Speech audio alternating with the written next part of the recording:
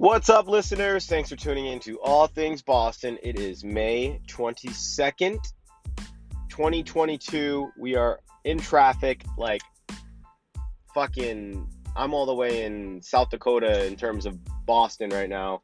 Thank God I left 2 hours before my shift because it is crazy. I mean, we're back. It's obviously a weekend premeditated.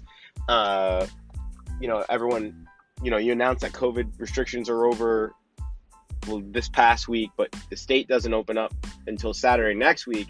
But it looks like people are just fucking out. And if they're vaccinated, apparently they can just do whatever they want again. Which was going to be music to my ears at first, but then when I realized that I run a huge operation, it's not easy to maintain. So I've tried my best to not channel my anger with the state of Massachusetts with the way they've handled COVID, but like every fucking time, it's like a kick in the genital region of all the stuff they do. Like, it's just, I've met Charlie Baker and he's a super nice dude, and I would have a beer with him if I still drank beer. But whoever is calling the shots with him, or whoever he's talking to, it's just been the most bipolar roller coaster ride I've ever been on for government, for everything. I don't know. This whole year is a roller coaster, but let's just go down to the legislative arm of my life, and it's been so poorly managed. Like, how do you fucking go from us feeling like the Ebola virus is outside and, people, right, I'm talking about like last week, making it, you got to wear the mask, even if you're vaccinated, you can't do this, you can't do that. If you don't wear a mask, we're going to shame you, we're going to kick you out of restaurants, we're going to tell you to fuck off, you're a fucking right-wing lunatic, da-da-da-da-da-da-da. And then a week later go, yeah, masks are good. It's actually Joe Biden did it first, and then Charlie met with him and said the same thing. And it's just crazy because now everyone, if you're running a business that was affected by COVID and you need to get prepared for the consumer spend, you're not going to be ready. Like, I can imagine these parking garages for even just Fenway games are going to be fucked because they only could have such a small capacity. They weren't making that much money, and now they need to fucking hire a bunch of people now. It's just, it's crazy. So I don't know what the next step is. I'm concerned that we may go towards like more computers doing jobs, more of this, more of that. I don't know where we're headed, but I'm just frustrated as a whole with this whole situation. And I, every day, try to not be in this negative place, but it's tough. It's like, how do you get out of this? Like, I can't wait from a year from now, and I'm like, yeah, this sucked because it's just unbelievable. And I even went to like the H&R Block lady, and she looked like she was like one more nasty call from a person of like going into her tub with her toaster. That's how bad she looked. And I'm like, yo, hang in there. You're going to be okay. But I'm like, I understand. I get it. Every industry I've talked to.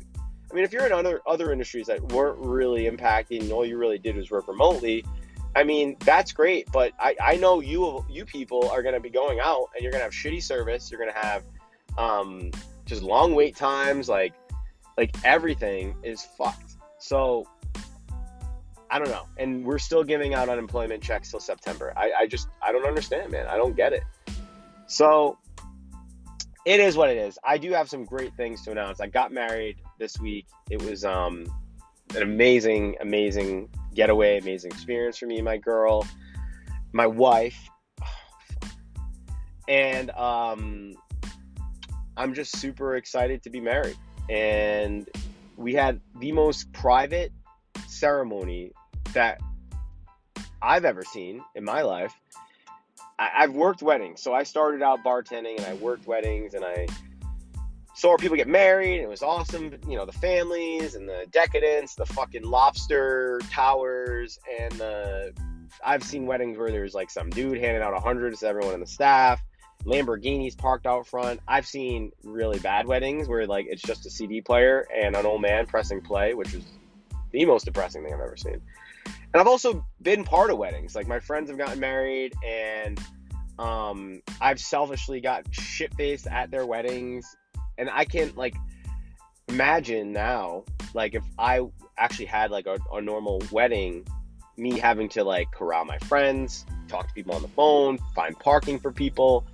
I'm just so happy we did this, like, super low-key, super low budget, and it didn't take the fact away that we are now married. And we had the Justice of the Peace there, and she was, like, 85 years old, so cute. And then her sister, or daughter-in-law, or I don't even know, I think it's her daughter-in-law, Sue, which is, like, another old lady name. No offense to any Sues out there that are, like, 30, but she took photos of us and then just literally handed us the memory card and was like, peace the fuck out. I wrote them a check, and her and I on the beach of Cape Cod had a cheese board, and then went out, ate incredibly. And again, I wouldn't have been able to afford a Wagyu steak for all my guests. Like, we're probably going to get maybe like an okay petite sirloin and some mashed potatoes with green beans, and it's never good.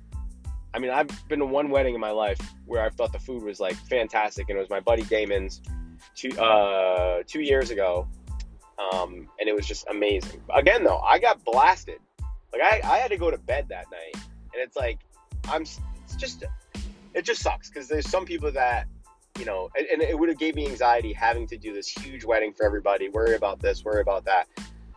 It was about us, and I know in my past, I was all about, like, ego and showing off and fucking, look at me, look at this, look at that. But in my older ages, entering my late 30s, I don't give a fuck about that anymore. I don't give a fuck about posting what I eat anymore. I don't give a fuck about sharing this and that. I do share things with my friends. Even that can be oversharing. I couldn't imagine just sharing it with fucking 3,000 people on your social media friend page. Like, I would never even think about that anymore.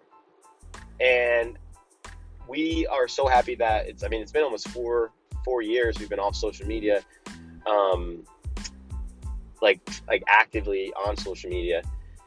And I'm just pumped. So it was just a great day. Slow dance at the Airbnb, just her and I and the baby in the middle in her belly, and it was awesome. So, not to be sappy, but that's what happened. And, you know, if you listeners haven't got married yet and you're with a girl for a long time, you need to marry her, because it gets annoying. Like, even when I was engaged, calling her my fiance was fucking annoying, you know? Like, I wanted to, you know, now I can say wife, and it's real.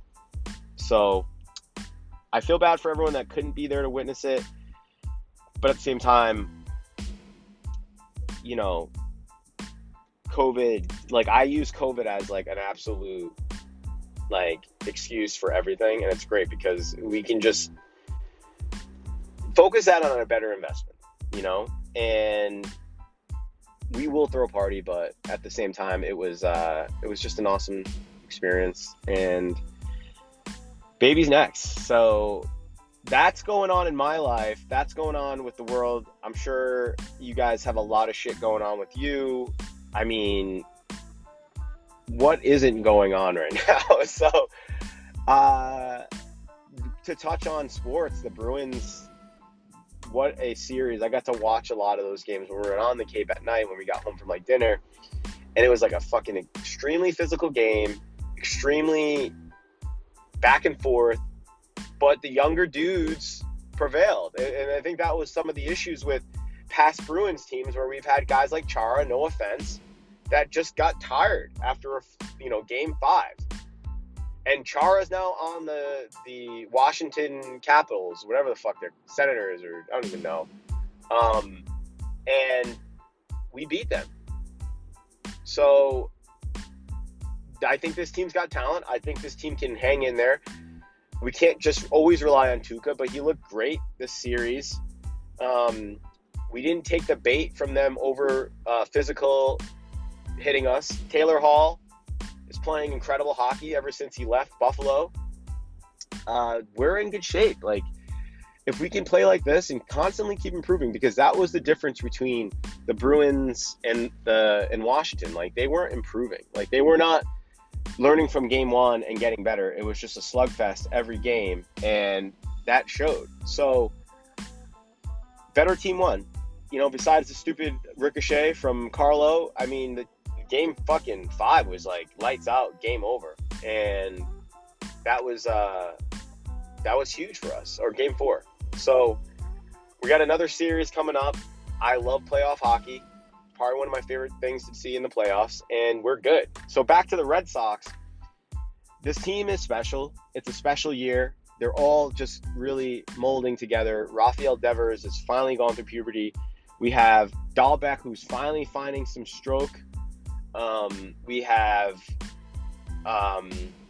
just a lot of players. Like it's a dangerous lineup with JD Martinez, Rafael Devers, Xander Bogaerts. Who else? Like fucking Verdugo.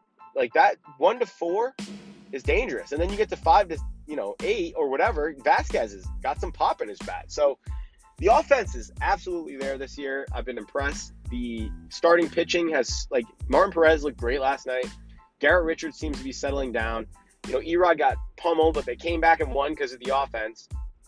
And, Matt Barnes, the guy I had so much pent-up anger for no apparent reason, has just looked like Jonathan Papelbon coming in the 9th inning. So Red Sox are contenders, but we still have fucking I think 30% of the season is now over, but we still have games to play, and the Yankees are breathing on our necks. They're getting hot.